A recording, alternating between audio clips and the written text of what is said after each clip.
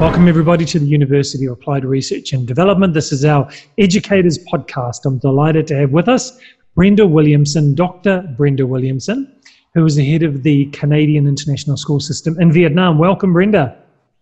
Thank you. Thank you for having me. Delighted to speak to you, an ex-Indonesian educational leader as well, such as myself. Yes. Tell us about your role that you have right now, and I know you arrived there just as things were locking down. So why don't you share with us what you expected and what it's become? Sure. So I'm the head of school for the Canadian International School System here in Saigon, Ho Chi Minh City, Vietnam. Right now, about 1,880 students across two of our schools. Those are the two schools that I'm the head of. Those are international schools. We also have three other schools in the system that are local-based schools, more public schools than private. So I came here expecting to work with the board of directors, which is a proprietary board. So in private schools, of course, we have proprietary boards, and then you have boards that are led by representation from your community. So proprietary board, our board makes a profit. This is how they make a living. And so I come here to help them to align themselves, first of all, to align themselves to some international standards. So I was hired to help them move from the system they currently have to a more international standard system. So I bring my background of international schools and the accreditation process, and I bring also the understanding of some of our Asian culture, from a variety of nations. And of course, when you have an international school system in Asia, you have a variety of Asian people groups. So bringing that in, helping people to understand what each of those groups, how they value and see education. And then of course, you know, how do we help our system to not only grow, but to grow well in its reputation, and to grow well in its ability to meet the needs for students and parents. And our board hopes to do that through some international accreditation work. And so that's really my main focus and goal here at this time, coming in as the head of school. So I've recently been leading with a larger school group here who went through the WASC accreditation. Is that the one you're going through, or is there a different one you're going to be pursuing? No, as you know, there are several. WASC is out of the U.S. There's 5 different ones out of the U.S. The one, though, that I'm working on now is with the Council of International Schools, which is not U.S.-based, right. Which is very interesting to go through a different process. I am a WASC visiting team member, so I've done evaluations at other schools, accreditation visits at other schools.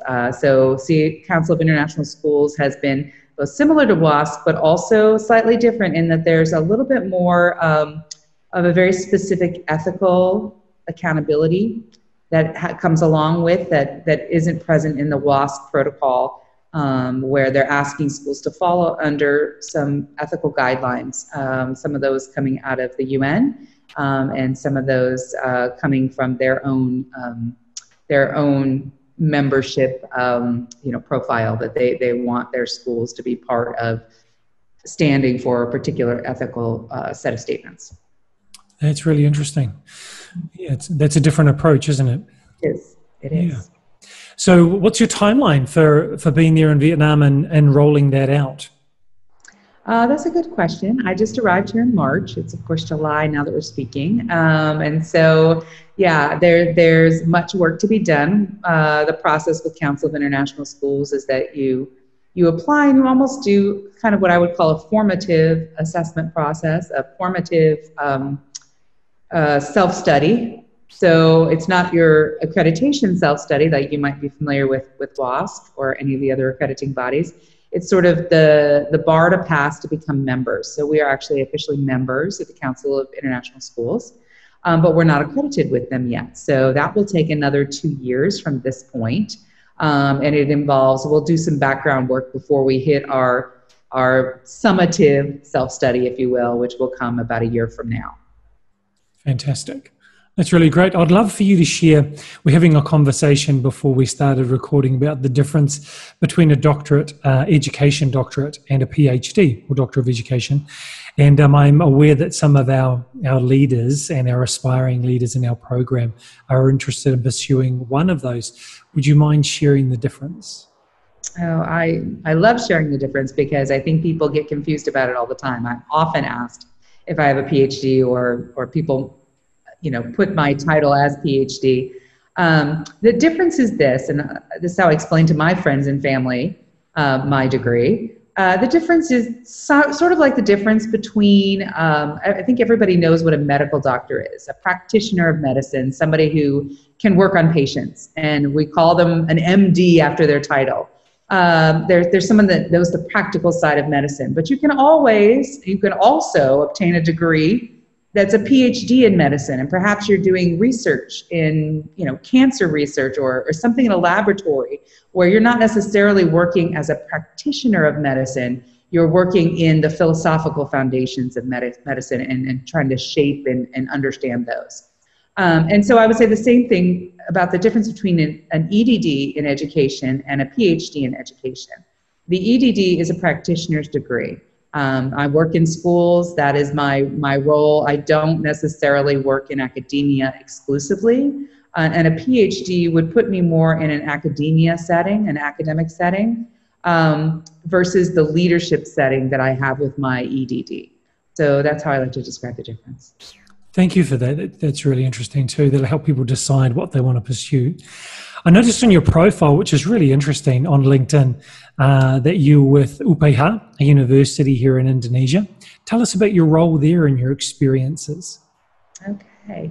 My role there, actually a really interesting opportunity for me. I worked as the primary department chair, which means I was over all of the students that were in the teacher education section studying primary or elementary education. So SD in Indonesian terms. Okay, so all of those teachers were. I helped control the teaching and learning that happens around that program. So several hundred students all together in the program. And if you're not familiar, UPH scholarships those students from all of the different sukus all around Indonesia, all the different tribal groups around Indonesia, brings them into the UPH campus. And at UPH, they learn they do their education coursework while they're getting free room and board and free tuition. And that is in exchange for then their work later on to repay their scholarship as they work in the system schools that UPH and SPH have throughout the country. So we have several different levels of schooling across the country. So that's very exciting because you're at that point, you're mixing a lot of culture in with good education pedagogy. So you're learning a lot about what teachers face in a national curriculum, what they face in a classroom with national students. You're learning a lot about. I learned a lot as a docent there about what kinds of things those teachers might struggle with in terms of how to create a classroom atmosphere that generates learning. Mm-hmm. So some of my teaching responsibilities were around things like special education. And so, as you may know, in Indonesia, special education is one of those fields that is not very deeply developed in Indonesia. So often that encompasses mental health, physical health, and intellectual ability, all in one sort of big picture piece. And we would divide those out much more specifically in a Western context. We would separate those ideas a little bit more. And then, of course, if you know Indonesia well, you understand that mental health and spiritual health are often very closely linked. And so that's very much a challenge because there's a lot of influence from Western culture, modern educational thinking about students' well-being. And you cannot separate that idea of spiritual with mental. In the Indonesian culture, those two things don't go together. It literally is the same words are being used to indicate both mental health and spiritual health. And so those things are challenges to work on with teachers. What are their concerns about moving places around the country, and working with students? That's often, the challenges are not the same challenges that I would face in a Western school system where education is compulsory, it's mandatory. There's no payment on it, public school system, whereas it's a pay-for system in Indonesia, and it's not compulsory. And you're of course governed differently in terms of what the local government is, and often the conflicts between how the local government executes the orders from the national government in Indonesia. So there's a lot of challenges to be met with those new teacher trainees, but there's also a lot of fun to be met with them as well. They have a lot of great ideas. They have a lot of creativity that they want to share, and so it's a great time for me. I learned much more deeply I learned much more about the Indonesian culture. I learned much more about myself as an educator as part of it, right?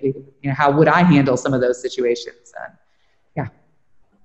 I think as educators, Brenda, we learn a lot of skills and gain a lot of experiences and capacity that sometimes we don't recognize, but we can travel the world and have a meaningful impact far more than we may have if we stayed in our home country. I'd be interested to hear from you about your approach that you took with the students about special needs. Was it a mainstreaming type of approach, or was it developing special education units? How did that work? That's a great question. It was more about educating the students about what different recognized special needs were and are, so that they would have a little bit more insight into the ideas. We often in the West will talk about things on a spectrum, on sort of this idea that there can be learning, things that inhibit learning from a student's perspective or from a student's thinking, and how then do we deal with those? So when we're talking about it in a very general context, like a special education classroom, we really want the students to be able to at least have some ability to understand the differences between different issues that a student may have, so that they can begin to, on their own, research what are some pedagogies that work with that student. So for example, we'd want you to know that autistic students don't want to be physically touched usually. So it might not be appropriate. You might find that, a student like that doesn't accept your pat on the back or your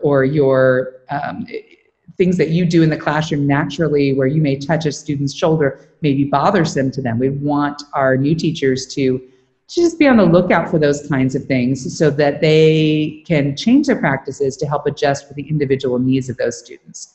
That becomes more of a challenge when I start to talk about intellectual disabilities, because again, a lot of that is grouped in with spiritual, and the idea I will never forget as a Western teacher. It really was very difficult for me to have a student ask the question, Miss, what do I do when a student is possessed? Versus at that moment I had been talking about mental intellectual disabilities, mental retardation, we would sometimes call that, a student that intellectually wasn't able to reach the curriculum, and this student was very much like the other students, thinking that that had more to do with being possessed spiritually by an evil spirit than they were thinking that this is somebody that was incapable of reaching the curriculum. So that was very eye-opening to me, and then how do you address that? How do you address that actual question? Miss, what do I do when my student is possessed? Knowing that is deeply embedded culturally. I mean, Indonesia is a country with witch doctors, dukun still, that are normal part of everyday life. Everyone knows this is a part of the cultural understanding. So it's not like I can bring my Western idea where we would separate out the idea of possession. That would be something that we would talk about maybe only in a church context. We wouldn't talk about that in a professional teaching setting. It isn't done in the West. So, how do you navigate those challenges? And we we talked through what I've just said, which is that we wouldn't categorize them that way. And I would try to steer my students a little bit more towards what would be a professional educational, like how would we assess a student educationally, and that the spiritual side of things would be something that I just was not an expert in and would not be able to help them with. So yeah, it becomes very complex at that point. I think that's a good lesson for us as school leaders and people watching to understand how to gently and respectfully reframe the conversation back to an educational discussion rather than taking on the cultural perspective and bring it back to the education process. Yeah. Brenda, because you've had such a wide experience in different leadership situations, I'd love for you in our few minutes that we have left just to share some perspectives for our aspiring leaders about what are some career tips you might give them, experiences that you encourage them to have. Oh my goodness. Well, first of all, I would say I think that when people are moving from a teacher or a teacher leader into a full-time administrative role or a leadership role in which they are no longer serving under another leader. They're taking on that leadership role for the first time. I think there are some patterns that I see, some things that they may struggle with depending on what their background is. In general, if they've come from the teaching field, they've come from the classroom and they want to move into administration, the first mistake, if you will, that I see them making pretty frequently is that they still only have that teaching thought process on their leadership. And when you move from being a teacher in a classroom to being a leader, I think you cannot afford to only look at it from the teacher's perspective. You have to start looking at things from a very holistic perspective of the parents, the other leaders in the building, and the students. And I think it's very easy to go from being student-centered, which is what we want teachers to be being a student-centered leader that loses sight of the students because they are very focused on teaching as a profession, and that's all they've known. And now they have to look beyond the teaching profession and see all of the other factors that go into a school community. So when I sit at the table sometimes with assistant principals, I hear them advocating for the teacher's perspective. Well, that won't work for us because the schedule. That won't work for us because because it will mean that we aren't able to take this break, or we aren't able to. It will be a lot of work for the teachers, or there's a lot of conversation around teacher centric. And what I don't want them to forget is that we always have to be student centric. And we have to change our viewpoint or adapt that viewpoint to come from all the different stakeholders in a school community. So we've got to be mindful that it doesn't always just come from the teacher's perspective. So that would be one thing that I'd say. The other thing that I would say is that I find that teachers are often scared, frightened, personally feel threatened or shy, or I'm not sure what the right words are. Not confident is probably the best word. Not confident when they have to meet with an angry parent, or the parent that's frustrated, or with a parent that they know will be confrontational, or that they know will be upset about something. And they often want to know, okay, what do I say? Like, what's the script? Tell me what to say to this parent. What's the thing that's going to fix this situation? And, that's where I would encourage, new leaders that they're going to face those situations without a script. There is no right answer to how to handle those things. And I think we're all looking for it. I mean, if I knew it, I would be the world's, most perfect educational leader if I knew exactly what to say in every situation. And I think that people should just know, new leaders should just know that we all struggle with it. Just because I act confident going in the door when I know there's an angry parent on the other side doesn't mean that I actually am confident. I just have had it happen enough times that I know that somehow we're going to figure out, we're going to listen a lot, and we're going to talk a little, but we're going to listen a lot. And, that's a place to be a little bit humble. It's a place to not be defensive. And it's a place to say to yourself, every experience does build that self-confidence, and that there is no right way. That is just like there's no right way with every student. We still have to, with students, differentiate our curriculum to make sure we're reaching them. We have to really differentiate our approach to parents, and it just takes some experience to get enough of a sense of what you should do in those situations. So I would advise them, instead of running from that conflict, sit in with your administrator if they'll let you. Sit in with other leaders as often as you can to see how they're handling those kinds of situations, so that you start to develop a tool set of ways to approach parents when they're not happy. Wow, that's really great advice. Thank you. That's something that no one has mentioned before for aspiring leaders, is about going into those difficult situations, understanding we all have to go through it and just go through it. That's really good. Thank you.